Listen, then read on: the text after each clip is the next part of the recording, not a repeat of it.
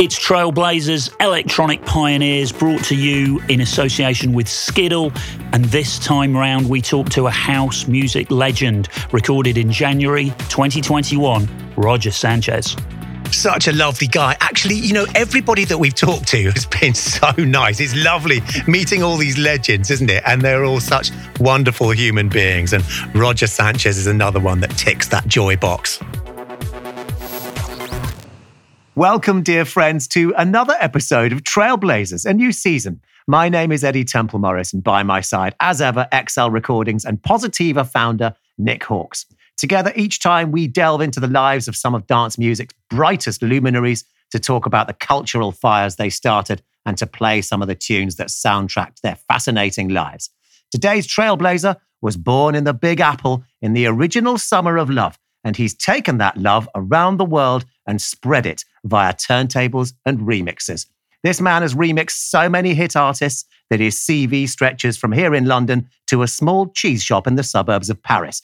As a house music DJ, he's an American legend, much loved both here and in Europe, where he's held a residency in Ibiza for the last 20 years. You can't say you're a house nut until you've been off your nut dancing to the beat of his drums. Grammy winner, Stealth Records head honcho, UK chart topper, and all-round sexy badger, Roger Sanchez. Welcome to Trailblazers. It's the thank you. It's the sexy badger thing. As I'm getting my black and white beard on, the older I get. I was hoping you'd like that. What's going on, gentlemen? Yeah, lovely to have you on, man. So the tradition is for Nick to fire the first question at you. So let's not break tradition. All right. Well, thank you, Eddy. Well, first of all, we're doing this via the wonders of Zoom. It's lockdown in the UK. I can see you, Rog, and you're looking great. You're looking very well, and it's brilliant to have you here. I'm wondering what a typical day is like for you at the moment. Are you in Miami right now, perhaps? I'm in Miami now, and I have to say, probably one of the better places to be during this lockdown period of time. And you know, I'm originally from New York. Born and raised in Queens, and then I've lived for many years in Manhattan and then into New Jersey. And about 3 years ago, I moved to Miami, change of life and everything. And what I have to say is that, you know, obviously, as with everyone, last March, things came to a crashing halt. And not to downplay the severity of the impact of what COVID has had, but I also like to look at the silver linings of every cloud. Now, what it's done for me is it's allowed me to kind of stay in one place. And, you know, I keep wondering, I'm like, I always ask God, you know what? I would love to have a few months at home so I can work on some music, so on and so forth, because my tour schedule tends to be very intense. And of course, you know, the universe sent back, sure, have a whole lot of time to stay home. But what that's done for me is it's allowed me to kind of be able to take better care of myself, make time for the gym. So generally, my typical day is get up in the morning, have a coffee. I've gotten into fasting intermittently, as well as once a month, I'll either do a 1 or a 3-day fast. And what that's helped me, along with intermittent fasting and going to the gym regularly, is to drop about 34 pounds, which I really am happy to never see again. But to train myself in being consistent. So it's get up. I've been working on building my studio during lockdown. We couldn't get anything done, but now Florida is a bit more open than a lot of other places in the world. So my studio is close to at least having the control room done, but I've set up a little spot in my apartment with my partner and my girlfriend, Kristen Knight. I have a little production studio where I do my graffiti paintings as well as work on music. And then I have a live stream space where I've been doing my live streams on Patreon and a couple of other platforms. But basically, it's get up, train, have lunch or brunch, as you will. I try to eat a little bit later in the day and just generally be productive. Try to make the most of every minute and every hour of the day. I've definitely caught up on everything there is on Netflix that I need to catch up on. But I try not to spend too much time in front of the TV. And obviously, I think we all, when lockdown happened, crashed in front of our couches because that was all we could do. But I started getting really deeper into my graffiti art. So I've actually have an actual art show coming up in February with a local artist named Miguel Paredes, who's very big in the scene, who's invited me to not only do music at this art event, but to show my pieces. And it's going to be, it's one of the things that I've been working on during this lockdown period is expanding my art side of things, basically keeping busy, man. That's really good that you've been so positive. We have, looking at it positively, we've been given the gift of time. And reflection. Yeah, absolutely. And you know what they say, lockdown turns you into either a hunk, a chunk, or a drunk. So nice that you've gone full chunk with this. Actually, you know what? I've got, just listening to your morning regime, I've got a tip for you, Roger. And this is slightly cheeky, but I mean it this is coming from a place of love. For my sins, I've been working through lockdown every day. It hasn't changed me professionally because I'm on the radio every day. And on Virgin Radio's fantastic breakfast show last week, there was this wonderful scientist who's just written this book called The Science of Living. And he said that for many and complicated scientific chemical reasons, don't have your cup of coffee as soon as you wake up. Wait for an hour, and then you will get the full benefit of the caffeine hit, and you won't get in the way. I think it's to do with cortisol and other chemicals that you don't want to be messing with too. You don't want to be encouraging too much because they set off a lot of inflammatory things in your body. And he said that as a life hack, that is a really good life hack for you. That's brilliant. And there's actually one thing that I did forget to mention that I've been doing it. I've been infrequent about it in the beginning, but I started adding it on more regularly. Is I actually take time to do 15 minutes of meditation in the morning, which I find has really allowed me to, and it's funny, I had so many people telling me for years, meditate. And I'm like, okay, whatever. It's very hippy dippy. No, it's not. Literally the 15 minutes of meditation, allowing yourself to kind of just still and quiet in the morning gives you an almost laser sharp focus on moving forward towards the day. And I've been using that. And I think I like the idea of delaying the coffee hit for an hour. Yeah, I tend to do it first thing as I get up, grab the cup of coffee, but I'm going to try that. It is the traditional thing to do, and I did it for years up until I gave up caffeine. But that's interesting you talk about meditation. Now, this is something I've been doing for 7 or 8 years, absolutely religiously. I do it twice a day, 20 minutes a time, twice a day. So what kind of meditation is this, like a mantra thing or like a mindfulness thing or a guided one? What are you doing? Well, I have a couple of different ones that I do. I do guided meditations. I've been watching a lot of Dr. Joe Dispenza's shows on Gaia, and he's been very informative in terms of different types of meditations that he's been espousing. So transcendental, yes, definitely. And sometimes it is mindfulness. There are also guys like Wim Hof that do the breathing meditation, and those are guided. Those are actually kind of intense, but in terms of breathing, holding your breath, and then cycling through breath, and then his cold plunge things are pretty intense. And I've tried a bit of that. So all of these different practices I started incorporating into my regular kind of weekly, daily regime. And I find that they've had a really positive impact just on my overall health. And obviously, especially during this time, I think one of the things that hasn't been talked about enough by the kind of more global community is the impact of making sure that your own personal health is at its peak quality that it possibly can be to prevent you from succumbing to things like COVID. Thankfully, I haven't had it. I actually had my first shot of the vaccine. I'm due in for another one on the 9th. But throughout this entire time, as I'm sure many of us have, I'm sure I've come into contact with people unknowingly, even though I've been protecting myself as much as possible. And I've been fine the entire time. So I think that really does have an overall impact on your state of mindfulness, sleep, as well as just your overall physical well-being. Yeah, that's fascinating that you've mentioned Wim Hof as well. You're a man after my own heart, Roger.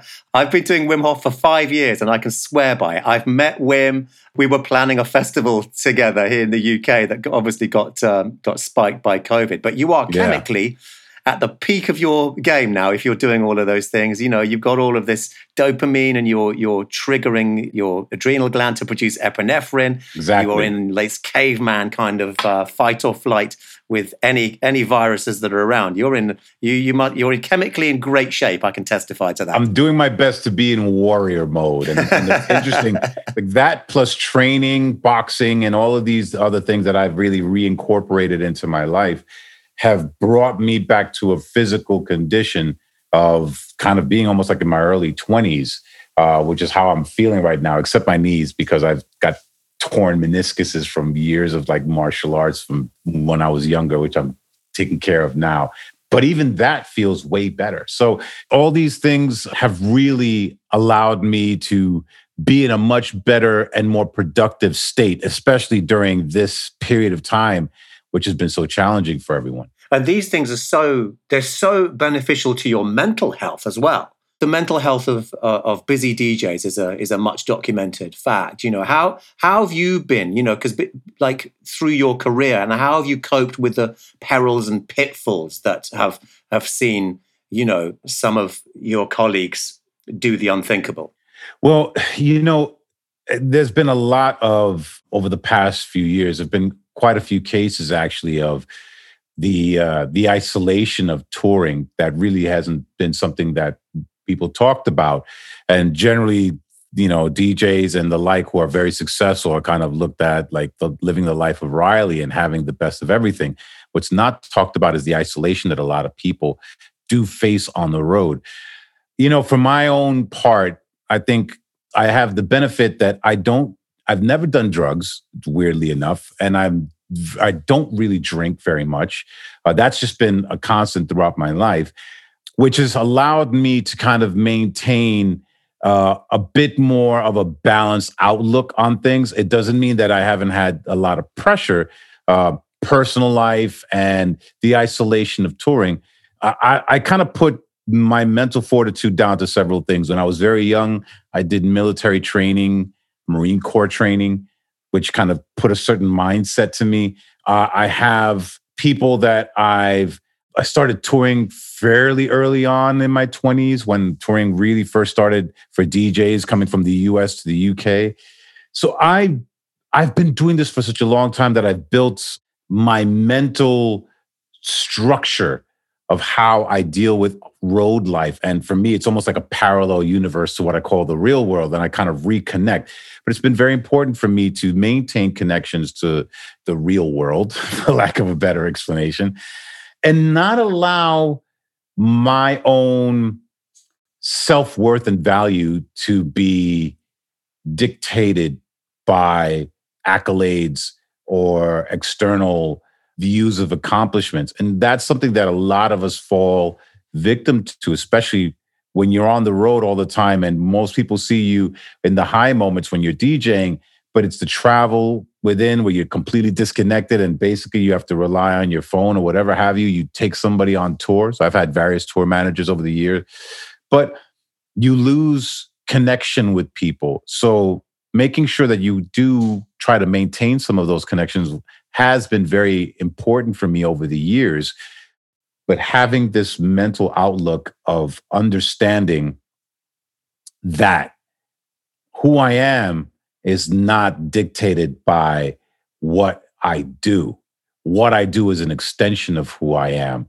And really having your own self-value is incredibly important to helping combat the side effects of the isolationism that happens when you're on tour. Because, you know, bands are a little bit different. There's a group and you kind of have this like this ecosystem that you tour with when you have that level of success.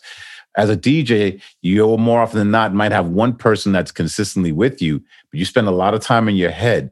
As somebody who paints and draws and also creates music, I live a lot in my head. So I'm very familiar with that topography. So I'm pretty comfortable there. Some people are not. And I think the cracks begin to show, especially when you start introducing chemicals into the mix. And just kind of avoiding that has been really helpful for me. Yeah, I mean, it's really interesting, the stuff you say. I want to know, before we scroll it back and listen to some music, how has your relationship with your fans changed over the last sort of year or so? Because I guess, 2 years, 3 years ago, a lot of your fan engagement is you're on stage, people are reaching over, they're shaking your hand, oh, mate, blah, blah. Now, none of that. And so can you talk us through how the relationship has changed? Have you taken some steps to remain engaged in a positive way with your fan base? Absolutely. I think, well, nothing ever replaces the actual human contact. So I think that's the first thing to understand, that knowing that we were going to be locked away, and once we came to terms with that as a global community, the creativity for connection really started expanding. Now, what I've been doing over the past year, obviously social media has been very important, but I think it became uber important over this past year because that became almost the primary way to connect with people. Zoom calls, and obviously your Facebooks, your Instagrams. Fortunately, I've been very active on my social media platforms. Since then, I've introduced Patreon. It's something that I started a few months ago. I've been developing slowly this kind of close-knit community. I have certain VIPs that I do a Zoom call with once a month. I keep that number limited to maximum 20 people. And I do my live streams, that I do different monthly live streams where I interact with people on the platform. I've been using Patreon and then Future Stream through them to connect with the fans. It's definitely much more limited in scope, but there is a much more direct connection to my fans. I've been trying out different platforms. I've done stuff on Twitch. So using the social media platforms and then using this more fan-based platforms like Patreon and Bandcamp, I've been able to, interestingly enough, draw some people in closer. Now, it's not the same range at this moment. I don't know if I can handle that, quite honestly, time-wise, as, let's say, when I'm touring and I'm shaking hands. But those are very short interactions with people. Generally now, through my live streams and through these other type of platforms, I've begun engaging fans almost in a more direct way than ever before. Great. Okay. Well, I mean, it's interesting to hear you mention Patreon. It's not a platform that I've heard crop up that much with artists of your level, but I get it. Well, actually, what I think will happen, at least this is how I'm trying to direct how I plan to use Patreon in the future. When I get back on tour, the really loyal Patreon customers will be our VIP inner circle. So the idea is, if I'm touring in your town and you're a Patreon VIP, I'll put you on my guest list. We can have meet and greets. So what happens is there will be more in-person contact, but for the time being, I think this is the reason why I started doing it. I saw the different type of artists that were starting to work on the platform, and I knew it's going to be slow growth in the very beginning, but depending on what's being offered on the platform, when we get back on tour, I could still remain engaged by providing content for the platform. But now also the people that are on the platform, when I'm in your town, you will have access that's, preferential, as opposed to kind of, your kind of standard ticket buyer. Got it. You'll bring the higher level of engagement into the real world. Right. One thing that strikes me in this conversation is we could quite easily do a couple of hours without hearing a single note of music. Do you agree with that, Eddie? Yeah, absolutely. This is I talk a lot. in terms of conversation, this is going fantastically well. Before we go down another fascinating wormhole, let's wind this right back to I presume, to Queens in New York, yes, where you were born, and to your earliest kind of musical awakenings. When did you start becoming aware of music? What was happening? What was it like for you growing up? Did you come from a musical family? That kind of thing. Well, it's interesting because coming from a Latin background, my parents are both from the Dominican Republic. Music is woven into the fabric of our lives. And I grew up in Queens, my early years in New York City. And it's weird, New York is a melting pot, so many different cultures. But especially when you have Latin culture, music is kind of front and center. That plus being exposed to, American radio. I can remember listening to Little 45s when I was like 5 years old. I think one of my earliest memories was this record called The Chocolate Choo Choo Train or something like that. I just have that burned in my memory, a Little 45, and I loved that record when I was a kid. And I think I must have been no older than 4 or 5 years old. But then just, music has always been part of the DNA of my life. And it's that and art. So the two really have started very early on in my life. And can you pinpoint a tune that first thing that kind of you had a real emotional attachment to, or that had an emotional effect on you? I think it probably was the Jackson 5 ABC song, because it was weird for me, because that song also to me tied into learning. So it was that rhythmic, very nursery rhyme ABC 1, 2, 3, which at that point in time, I think the song originally came out in 1970, but I remember listening to it when I was like 4 or 5 years old as well, and just kind of really being connected and dancing to it. And that was kind of like the thing for me. And it was just like numbers and letters. And it really connected with me, the resonance of music and everything else in life. Brilliant. Well, Eddie, should we just stick that wonderful piece of pop music on and enjoy it? What do you reckon? Give it up to baby Michael Jackson. Let's have a listen. I love this record.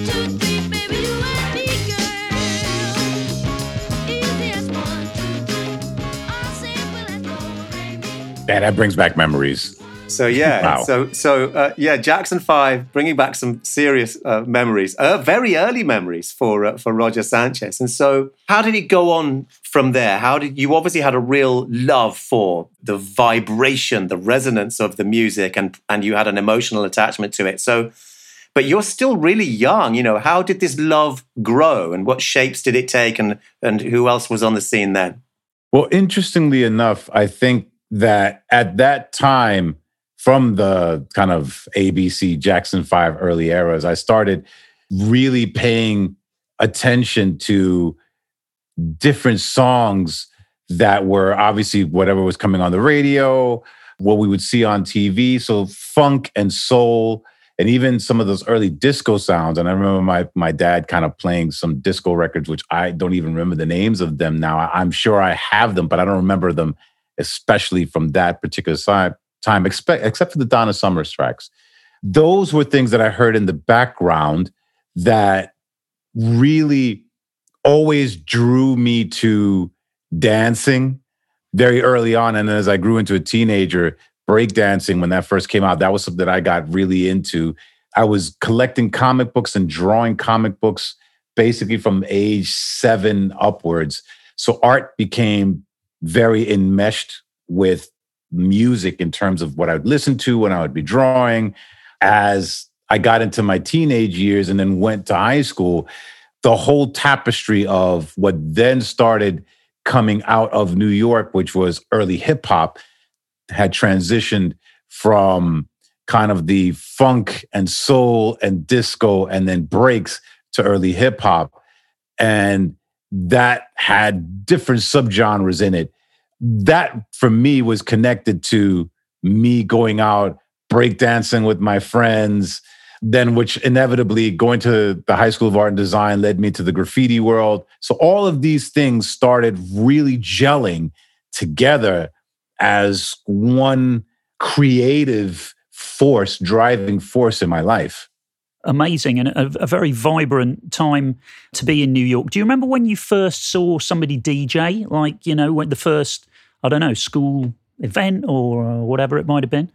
Actually, I had a friend of mine who lived in our building. We lived in an apartment projects in Queens. And one of the neighbors, one of my friends, was a DJ. And I think I was about 13 years old at the time. He used to do these little sets in his apartment, and he used to play different block parties. And then actually the very first time I ever played and I really started DJing was his parents went away for the weekend. Big mistake. So the resident DJ decided to have a little house party in his apartment. He had his little disco lights, little system. And I just remember at one point in time in the party, he turned to me, he goes, listen, I'm going to go talk to this girl over here. Can you take over for me? I know you like the music. You just take over for me while I go talk to this girl. And literally my hands were shaking. I was like, sure. As I put the needle on that first track. And it was literally probably like, I can imagine drug addicts have this type of reaction. As soon as that needle hit the groove on the record and my control over it and mixing it in badly, that was like a rush. And quite literally, I could pinpoint that moment as the moment where I said, I really, really enjoy this. This is something I think I could do, even though I was, train wrecking that mix because I wasn't technically skilled. I understood it conceptually, even at 13 years old. And that's really where my whole career began. And do you remember the actual first record that you put in the needle to the groove on, or was it more of a bunch of different records around that night? I remember it was like kind of a early electro record. Okay. It might have been either Soul Sonic Force. Yeah. I might have been looking for the perfect beat. Yeah. It might have been that track. I think it might. I know that was one of the tracks that I played. But that might have been the first one, Looking for the Perfect Beat. Well, which is a great introduction, isn't it? Brilliant. And then do you remember the first time that you actually went into a proper club? Now, when I was 13 years old, we had these, between 13 to 16, there used to be these skating rinks that used to do parties on the weekends. The first actual club that I went to was a skating rink. I believe it was called USA. I think it was called Club USA or Skating Rink USA. It was in Queens. And I was about 15 at the time. And they used to have basically these kind of like teen dances on the weekend. And that was like the first proper club environment that I was actually in. Before that, it was like, apartment block parties, house parties, but that was probably the first actual club I ever was into. And boy, I got into so much trouble because I came home as the sun was coming up and my mom was sitting in the living room waiting for me going, "You nearly killed me. I had a heart attack. I thought you were dead. I was going to call the cops." Oh, my word. My word. And was that too early for like break beats and b-boys and break dancing? Was that happening at those? That was right there because I was break dancing in these parties. That was kind of part of the thing. I was going to these kind of skating rink parties and I was break dancing with kind of like my boys. We all had a little break dancing crew and that was it, man. And then, obviously trying to talk to girls. And I have to say, I think I've been very blessed in terms of when I've grown up in this time period was really the birth and development of hip hop and dance music as we know it today, being in the nexus of that scene in High School of Art and Design, which was the nexus for graffiti writers, break dancers. It's kind of my life. A lot of parts in my life feel like a movie just because of what I've lived through, in terms of being in the right place at the right time with the birth and development of this culture. Hollywood, are you listening? I think we're the same age, Roger, because I feel the same thing. Very fortunate that just by luck, we just happened to be a certain age, didn't we, when hip hop culture and electro first exploded. And then we'll move on to the age that we both were when 88, 89, 90 came along in house music. But before we move down that line, pick another record that sums up for you that first sense of exploration and nightlife and all of the excitement that went with it. Let's have one of those electro records. Yes, absolutely. Well, this is one of the records that, interestingly enough, gave me both for a period of time, a graffiti name and a breakdancing name. And it was by Quadrant 6 called Body Mechanic. And my breakdancing name and my graffiti name was Mechanic, except I spelled it Mekanic. And it came from this track, which was this electro record that I used to just throw down at those skating rink parties, Body Mechanic.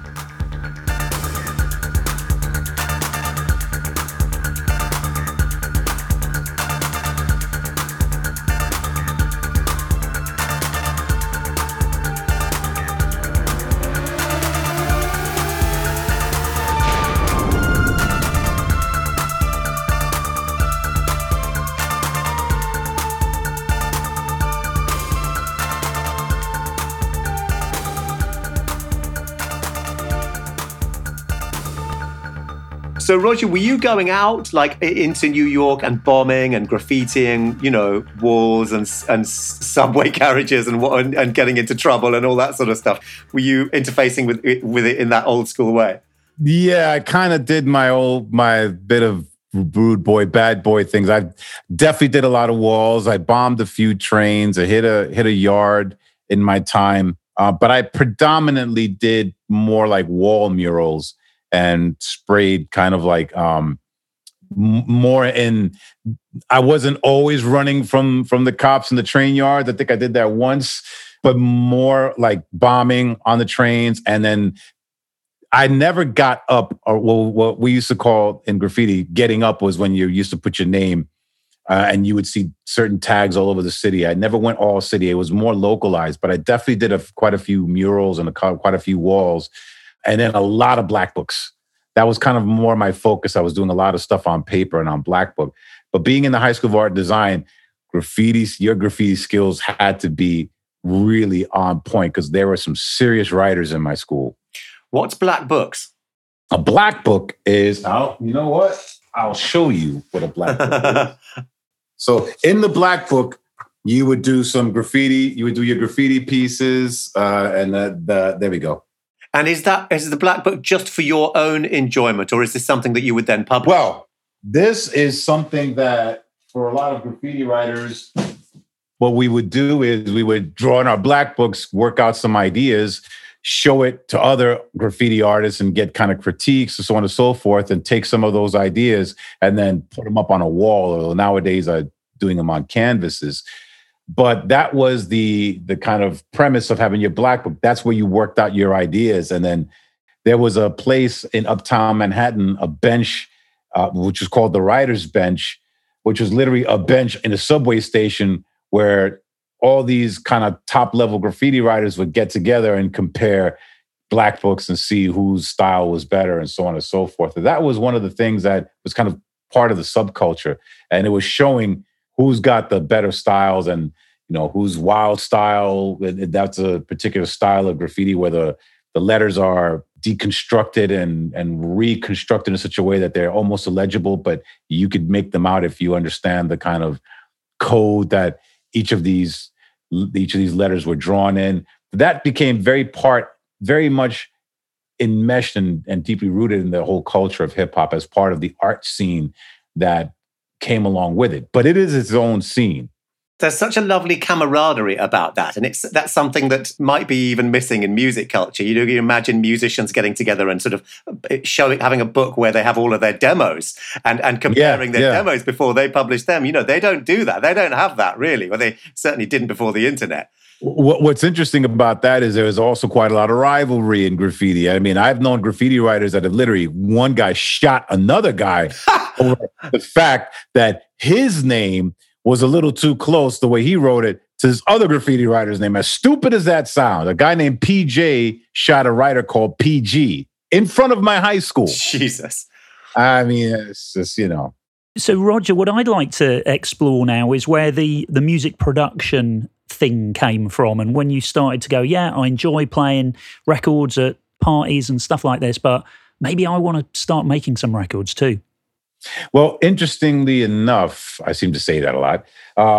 What was happening with me is at this time, I was DJing quite a lot of house parties, a lot of block parties. I was getting hired to do these kind of town hall events. And this was my early days of DJing from my high school, then going on to college.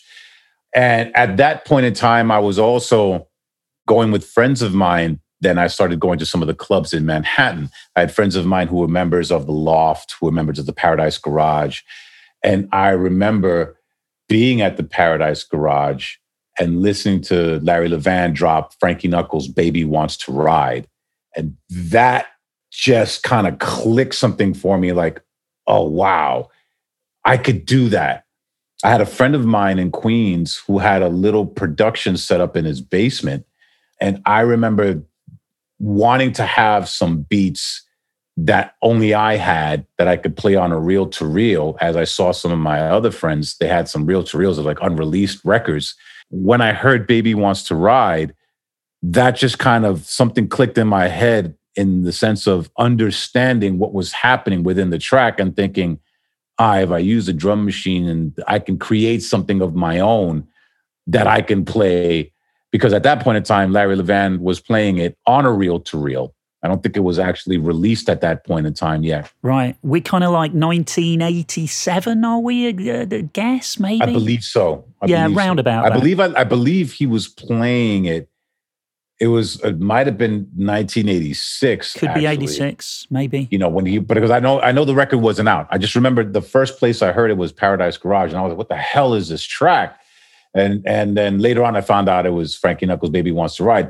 But listening to that track made me go, okay, I think I could do this, because I'd already started going to my friend's house and kind of seeing him do some productions. And that really kind of drove me into saying, okay, I want to start doing my own beats. And so like right around 1987 and then 88, I started going into my friend's kind of basement and, working with his TR 707 and 909, Juno 106 keyboard, and coming up with my own tracks, kind of my own little ideas and sketches. Brilliant. Let's hear Frankie Knuckles' Baby Wants to Ride, and then we're going to dig more into those early days productions. It's fascinating stuff. Let's listen to Frankie Knuckles.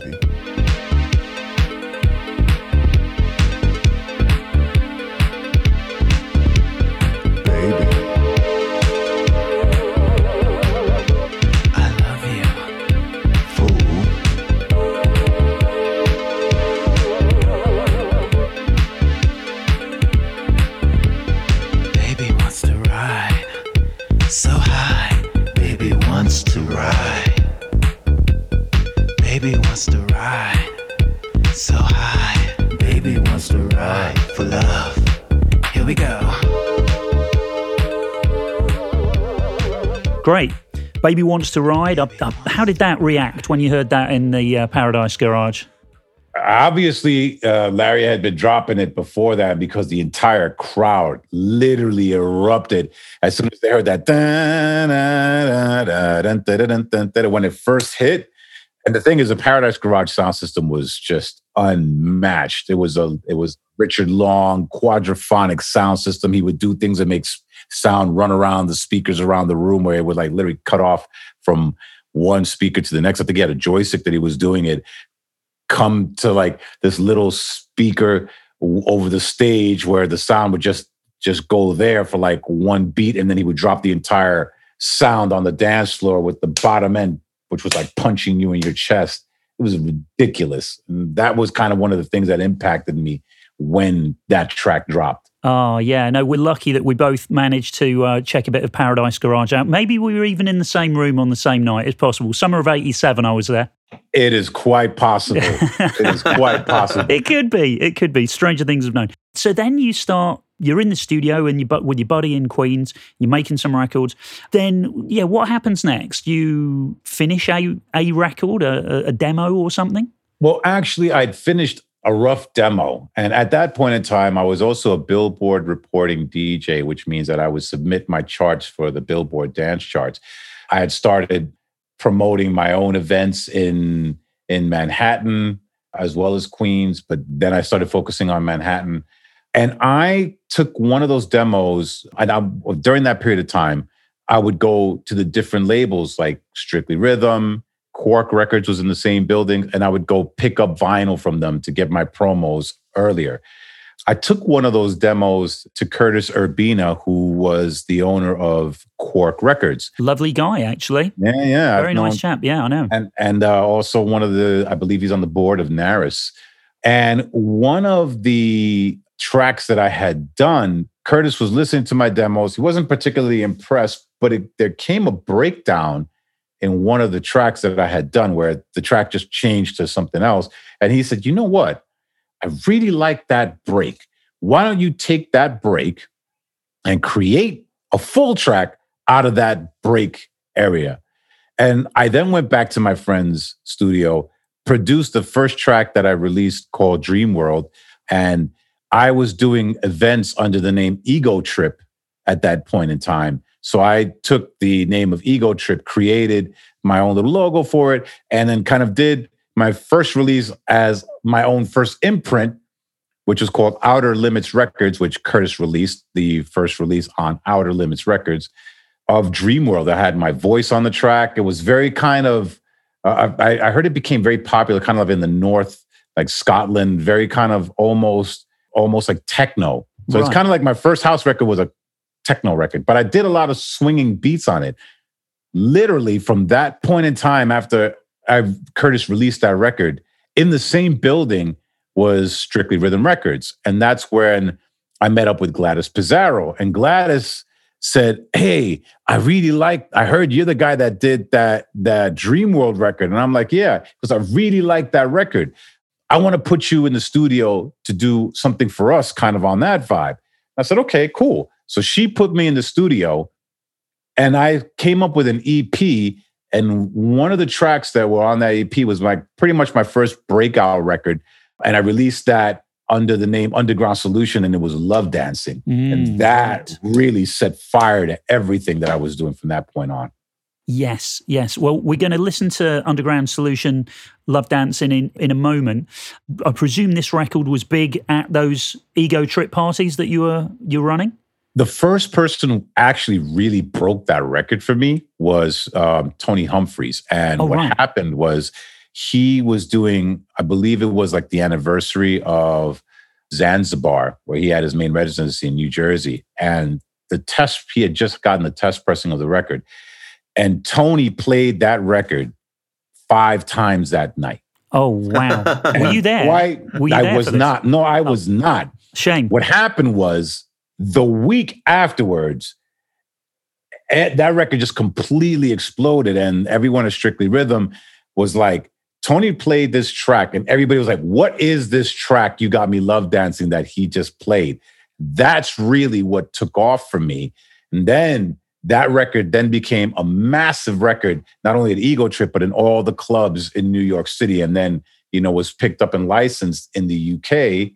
I believe it was by Virgin at the time, which kind of really started my whole touring to the UK period in time. And everything that followed, man. I love hearing about breakthrough moments. It's wonderful stuff. Let's listen to the record. Underground Solution, Love Dancing. Love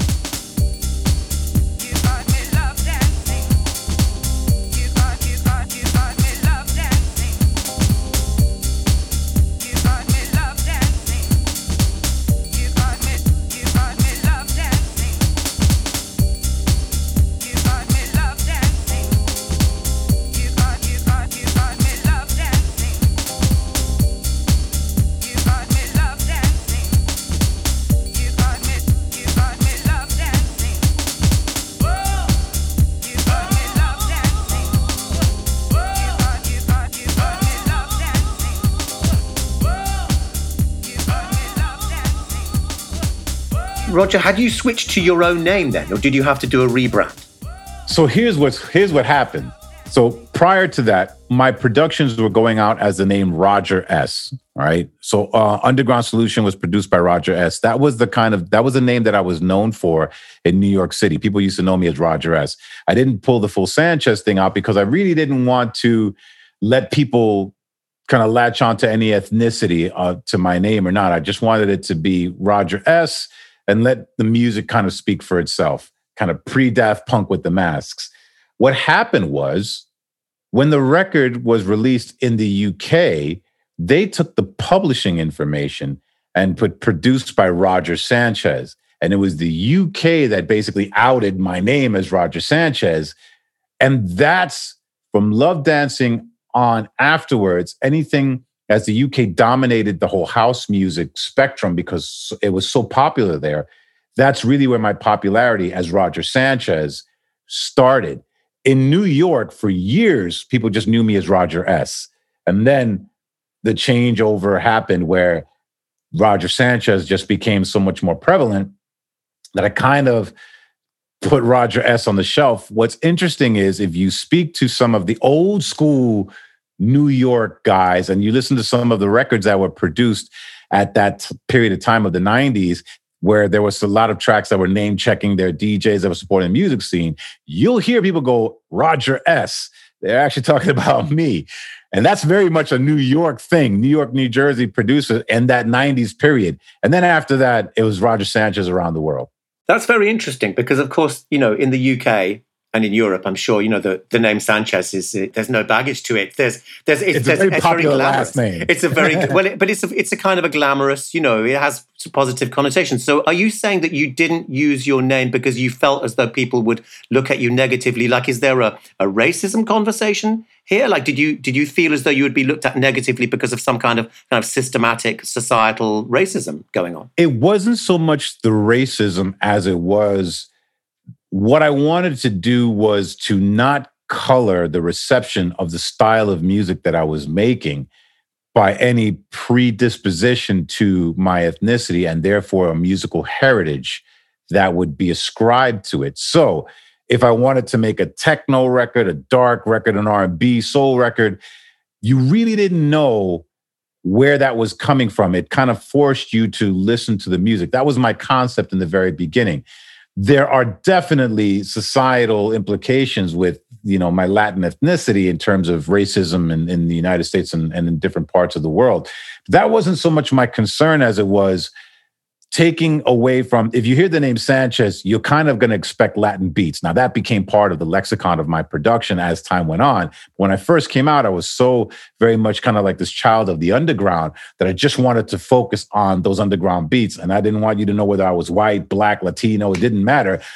It was all about the house beats. So it's kind of more to take any preconceptions away from what the music would sound like. Right. You didn't want any prejudging, any prejudice, I guess, literally. Exactly. No predisposition, no prejudice. Yeah. I totally get that. That's a noble, pure thing.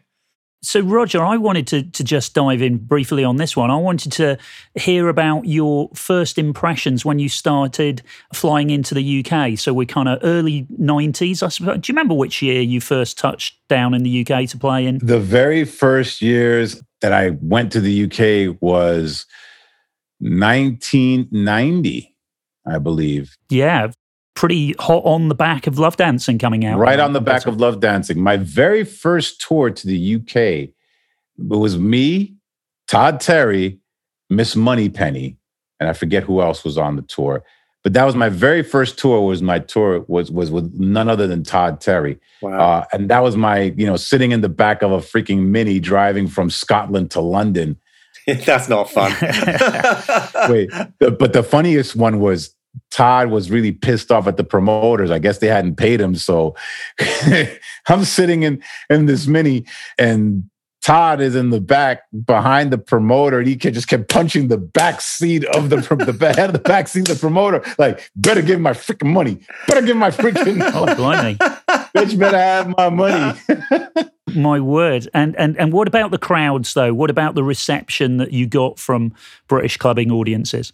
I mean, the amazing thing was the sheer kind of abandon that the UK crowds had. They were just loving the music and so bang into the beats. And it was like people would just surrender themselves on the dance floor and really let go. And it was something that, coming from New York, the New York club scene was also very discerning and very kind of hypercritical, but the dancers on the floor would go for it. So that's the thing that would remind me of New York.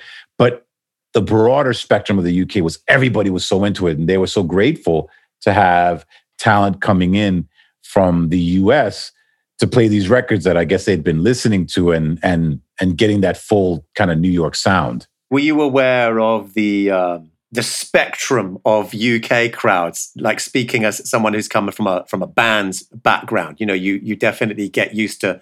There's this adage that the further away from London, in other words, the more north you go, the crowds get crazier and crazier until you get to Scotland, and then the roof blows off. I experienced that on my so quite literally, but it was the first, because we wound up going Midland. I think the first town I ever played was Blackpool. Well, that's a party town. there's a party town for you. It was a bit dark. As we went further north, the crowds were just going for it. And then we came down to London, and the crowds kind of were a lot more cooler than thou at that point in time. Still into it, but definitely a lot more. I think people were kind of nodding their heads a little bit more and kind of going, okay, impress me. Whereas in the north, people were just going ape. I actually mentioned online that we were going to be chatting this afternoon, and a DJ actually said, yeah, tell Roger if he remembers a kid who was sort of in Hull in 1993, a little bit off it, staring at the wall for most of his set, and da-da-da-da-da. This was just the most amazing thing, and all the rest of it. I said, I may mention that, but I presume there's been many of those. There's been many decades that I've seen people like that. I don't know if it was just Hull. So a guy staring at the wall. You're going to have to narrow the field down a little bit. Yeah. Yeah. Well, they were very exciting times, and you really hit your stride then, Roger, didn't you, during the 90s, as we got into the sort of 93, 4, 5, 6, this era, some of those big clubs really embraced you closely. There were periods where you seemed to be in and out of the UK very, very regularly. I mean, there were times when I would spend months at a time in the UK, either at a flat or at a service department in London, and then touring around. I kind of felt like I became almost more British during that period of time. And it started showing, because prior to that, I had gone through an extremely intense. So from the 90s to let's say 1990 to 1995, I went through 1996, I went through an extremely intense period of remixing, where I was spending so much time in the studio creating remixes that basically Monday through Friday, I'd be in the studio turning out remixes, and then I would go away on the weekend. And then as the 90s wore on, I found myself spending more time in the UK doing some of these remixes over there, being in the studio there. And then there came a point where people back in New York were like, I heard you moved to London. I was like, no, I still have my apartment here in Queens, but I'm just over there a lot. What did you like? Because you must have experienced British culture quite profoundly. What did you like about it, and what were the negative aspects of it? What did you like and not like about being here? I loved the immersion into the art of music and the art scene in the UK, and especially London. There were parallels to New York. London is, to me, the closest city to New York that I've been to in the world. The differences were definitely food, because at that point in time, now it's come a long way. I've got to say, London now is top notch with food. But back in the 90s, not so good. So a lot blander on the palate. But I think that what the parallels were was London is very multicultural, but it's different cultures. You have more Indian culture, more cross-European culture in London, and in New York, you've got more Latin American and different parts of the world. So there are quite a lot of parallels.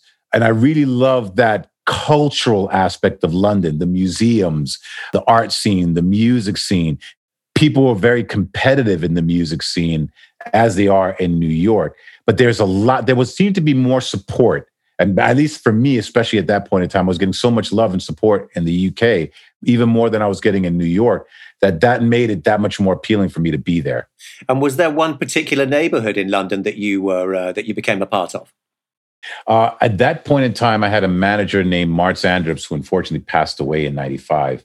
But I was staying a lot at his place, which was in near All Saints Road, actually. Oh, so right. It was West London. The West London. So it was West London, mate. Yeah, West is best. So it's so West London. Absolutely. I spent about 10 years there. A lot of hip hop inspired graffiti, breakbeat graffiti guys around Trellick. A lot of council estates there that sort of pride themselves on down the All Saints Road, and then go up to the Portobello Market on the weekend. Go to what was it? Honest John's. Yeah, that's before it all. That's before it gentrified. You saw it when it was the front line. Just after it was the front line. I saw front line. Yeah, I got mugged there. yeah.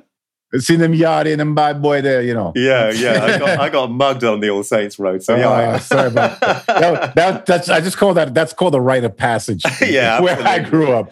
These things happen. So I tell you what, you had this incredible run of remixing. I remember it well, Roger, because when I was running Positiva, you'd be first port of call for some of the records we were releasing. I remember Judy Cheeks and whatever, we'd work on those records and we'd send them to you, and we just knew that we were going to get a great quality result. We have no doubt. It's just like, if we want a top quality job done, go to Roger. That's what it was like. And that's one of the reasons that I think you built up this, sort of reputation. And obviously then you had your Grammy winning moment. Do you remember much of that?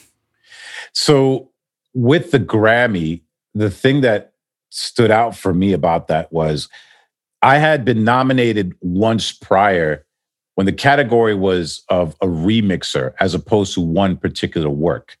The second time I was nominated, it was for a remix that I had done. The track was called Hella Good. That was for the band No Doubt. And what's his name? Nelly Hooper, perhaps? Nelly Hooper. So Nelly and I had clicked, and I had gone to Nelly's house in London, and we'd been really cool. He actually called me up several months prior and said, "Listen, Roger, I've been producing the No Doubt record, and we've got the single called Hella Good. I think you're the perfect person to remix it." And I was like, "I'd be honored." That remix was what I won the Grammy for.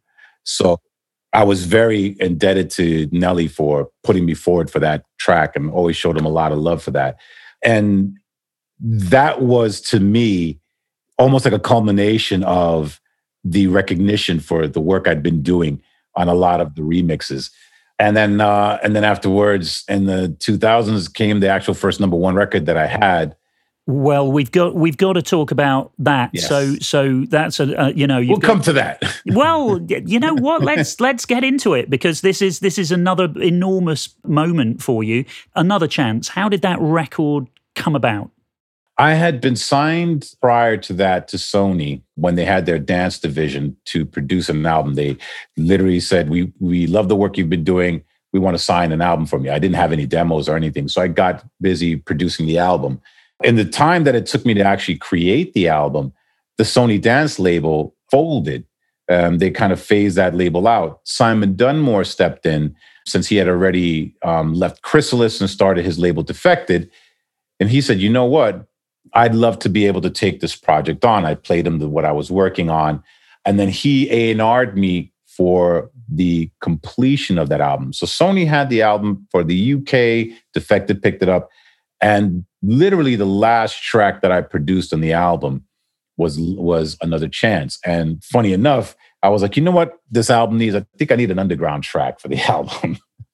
Really? Was that the start point for the #1 single, saying, I need to do something more underground here? As it worked out, that was my thought process. Wow. When I started the track. Wow, okay. Very interesting. I had gone I always went, like, my beat mining, I called it. I'd go to different record shops and pick up these old records. And I was in Montreal and I picked up a stack of records, one of which was Toto. I was going through just kind of mining for samples, and I found the sample from Toto. And just that line of "If I Had Another Chance Tonight" was so bittersweet. that I wound up creating a track around that riff. And I had no idea that it was going to do what it did. And then this has kind of been the story of my life. That when you least expect it, these things really do take off. But as always, I just went with what my flow was, what my vibe was, what I was feeling.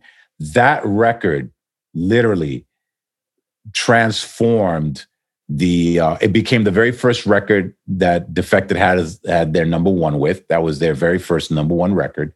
It was my first number one record as an artist. And when I knew I had something special was I was actually playing at Pacha in London when they had it in Piccadilly Circus. And that was one of the tracks that I dropped during the night. And it was still on test press.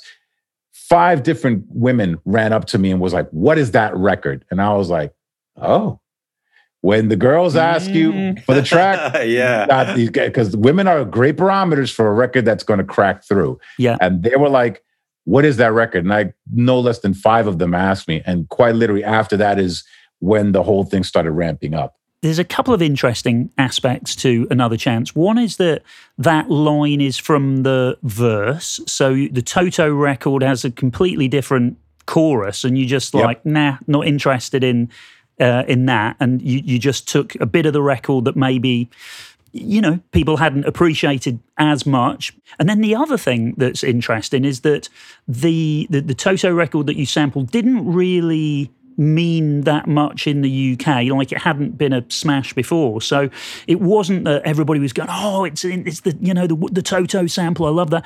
I don't think that was happening here in the UK. No, not at all. Yeah, people were just going, "I love that record." But I think to a lot of, I'm going to say us, including myself, I actually had no idea what the kind of derivation of that hook was until I kind of looked into it. So yeah, you're right, because everyone Did you loves know, Africa. Eddie? No, I mean we all love Africa and Hold the Line, but who knew that was a Toto sample on that record? We didn't. We had no idea, did we?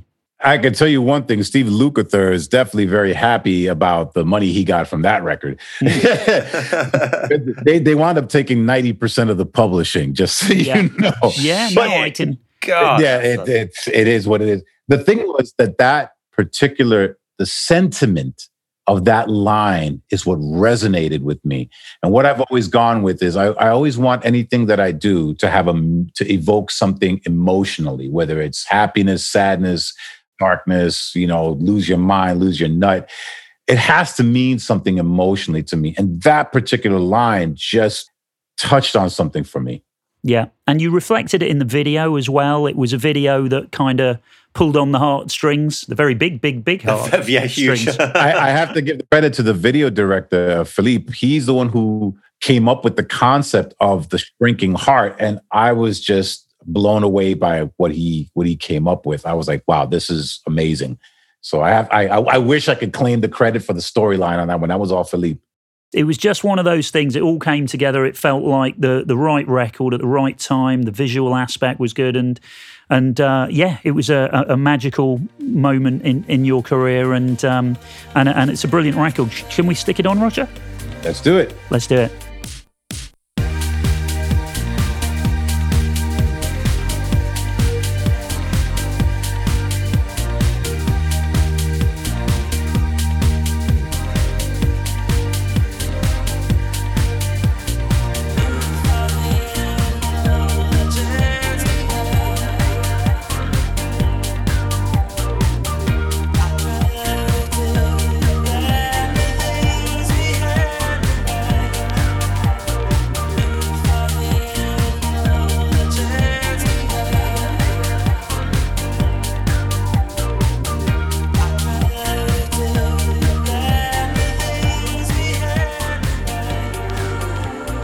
So that's the moment where all the stars aligned for you. You had the perfect sample, the perfect use of it, the perfect video. Everybody now knew who you were. So was it all downhill from there, Roger?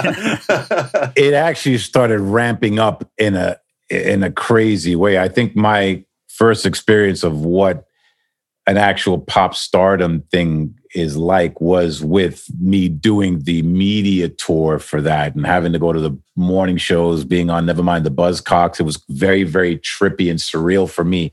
a DJ, being in these kind of places that I'd, seen pop stars. And the next one that I had done was a collaboration I did with Armand Van Helden and India Davenport called You Can't Change Me, which I actually performed on Top of the Pops, because I didn't perform Another Chance. I performed You Can't Change Me on Top of the Pops with them. And that era then exploded into a much broader touring, because the record exploded in Europe. It had, resonance. It wasn't released at the time in America, funny enough, because I'd kept America. My deal was with Sony Europe, and then I'd done a deal later on. But the reach of that record was so broad that it really just expanded everything for me. And that's really what took me to a different place. And then it shifted from me having done a ton of remixes to being more focused on creating original material and then touring intensely. That's what I call the beginning of the touring hamster wheel. Yeah. One thing that I like to ask people who are DJs or performers, I also like to hear about some of the happiest moments that they've had up on stage playing records. Is there a record that you think of playing out, on your club tours, on your festival stages, where you think, yeah, I've just had some really, truly amazing, mind-blowing moments playing this particular record in those environments? I know it would have been easy for me to kind of just go with Another Chance, because that's kind of one of the ones that tends to have that reaction for me. But one of the other tracks that for me became an anthem during my residencies in Ibiza, first at Space and then El Divino and then Pacha, was Kings of Tomorrow featuring Julie McKnight, Finally, which is just, the elements of that track are simple, but again, the emotion that you feel when you hear Julie's vocal, and I've been very fortunate and blessed to work with Julie McKnight on some tracks, and I'm working on some stuff with her now. But that song just connects directly with my heart. And every time I play it, the audience reaction is euphoric. I've seen people, cry when I play that record. So it's just a very uplifting song to play. Yeah. And it's definitely one of my favorite ones to play. And I suppose, that record, you really were, you'd got to a very global phase by now, right? So this is probably a record that you've played in almost every continent and whatever. Probably one of the most striking memories I have is playing that as the closing track for one of my closing parties at my Release Yourself residency at Pacha in Ibiza. And I think I played it either the last year that I was in Pacha or the previous year as my last record of the season. And that was just, everyone completely lost it at about 8 o'clock in the morning. Amazing. Look, let's hear that record now. Where do we go from here? Time ain't nothing but time. I now have no fear of my fears and no more tears to cry. Tomorrow means nothing at all if we don't hear the line when today places its call.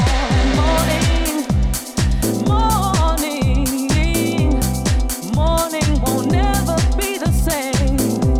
Now I won't make the same mistake time and time again. So the one thing that we ask every esteemed guest is to pick a tune to literally save the planet in a scenario where aliens have landed and they are perhaps not predisposed to liking us. You've got to imagine they're not the most benevolent space creatures, and you've got to play them a song that will stay their hand. A song to literally save the world. What would you play to the aliens to make them think that the human race is worth saving?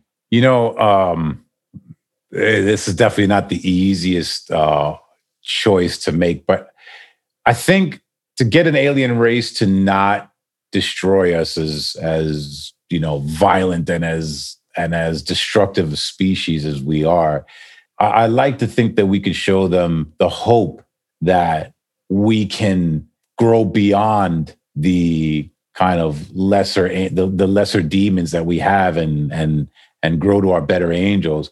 And probably the song that I think that speaks to this hope, it would be one of the wonderful artists that have come out of the amazing musical history from the UK is John Lennon's Imagine. And I think that song, more than almost any other song that I've heard, speaks to hope in the face of probably one of the more darker periods that we went through. But it speaks to the hope and the possibility of us being able to come together in a peaceful, unified place as a species. And maybe that's something that would prevent the aliens from blowing us up and say, you know what, let's give them another chance. It looks like they still have hope. Yeah, you know what? And there's actually something rather poetic and moving about the fact that you've chosen a track by John Lennon, arguably greatest songwriter in the world, and a man who fell in love with your home city of New York and lived and then died there. Yes, unfortunately, I'm sorry he had to die in New York, but I am happy that he actually spent some time and happy years there. Imagine there's no heaven. It's easy if you try. No hell below us. Above us, only sky. Imagine all the people living for today. Imagine there's no countries. Okay, the wonderful Imagine, John Lennon. So, Roger, let's bring it right up to the present moment. Musically, what are you working on? What have you got coming out? What's exciting you at the moment? Well, right now I'm working on my artist album. I think it's overdue. And now that I've actually had some time to sit down and kind of collect my thoughts, I've been focusing on that. Just quickly, with your artist album, will the bits and pieces that have been floating about recently, like your Ella Henderson collab, will that have a place on this album?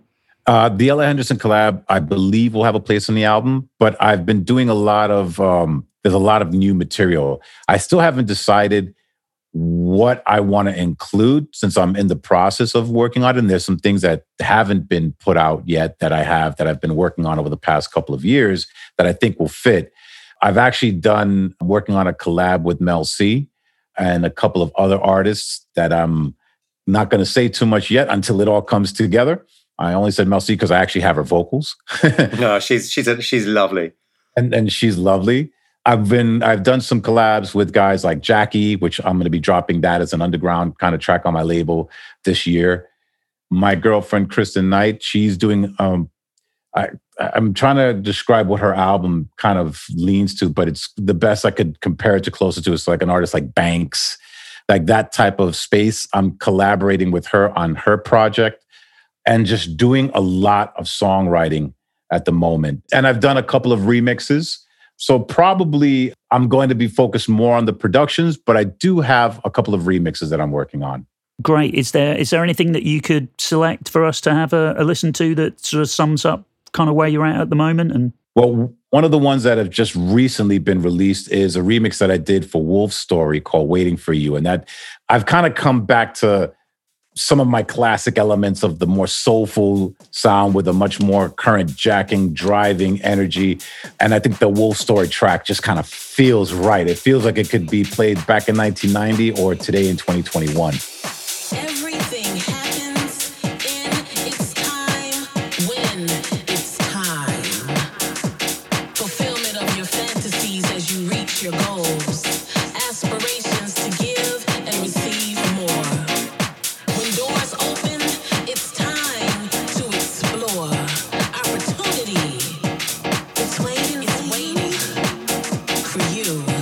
It's waiting for you.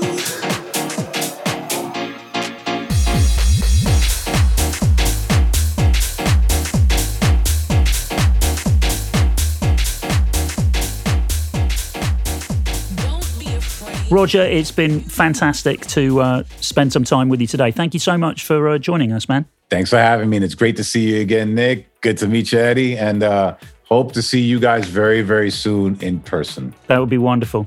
It was an honor, man. It was very interesting catching up with you. Lovely to feel that pulsation of your lovely big heart, man. You're a big-hearted person. You've got a big Dominican heart. An absolute pleasure.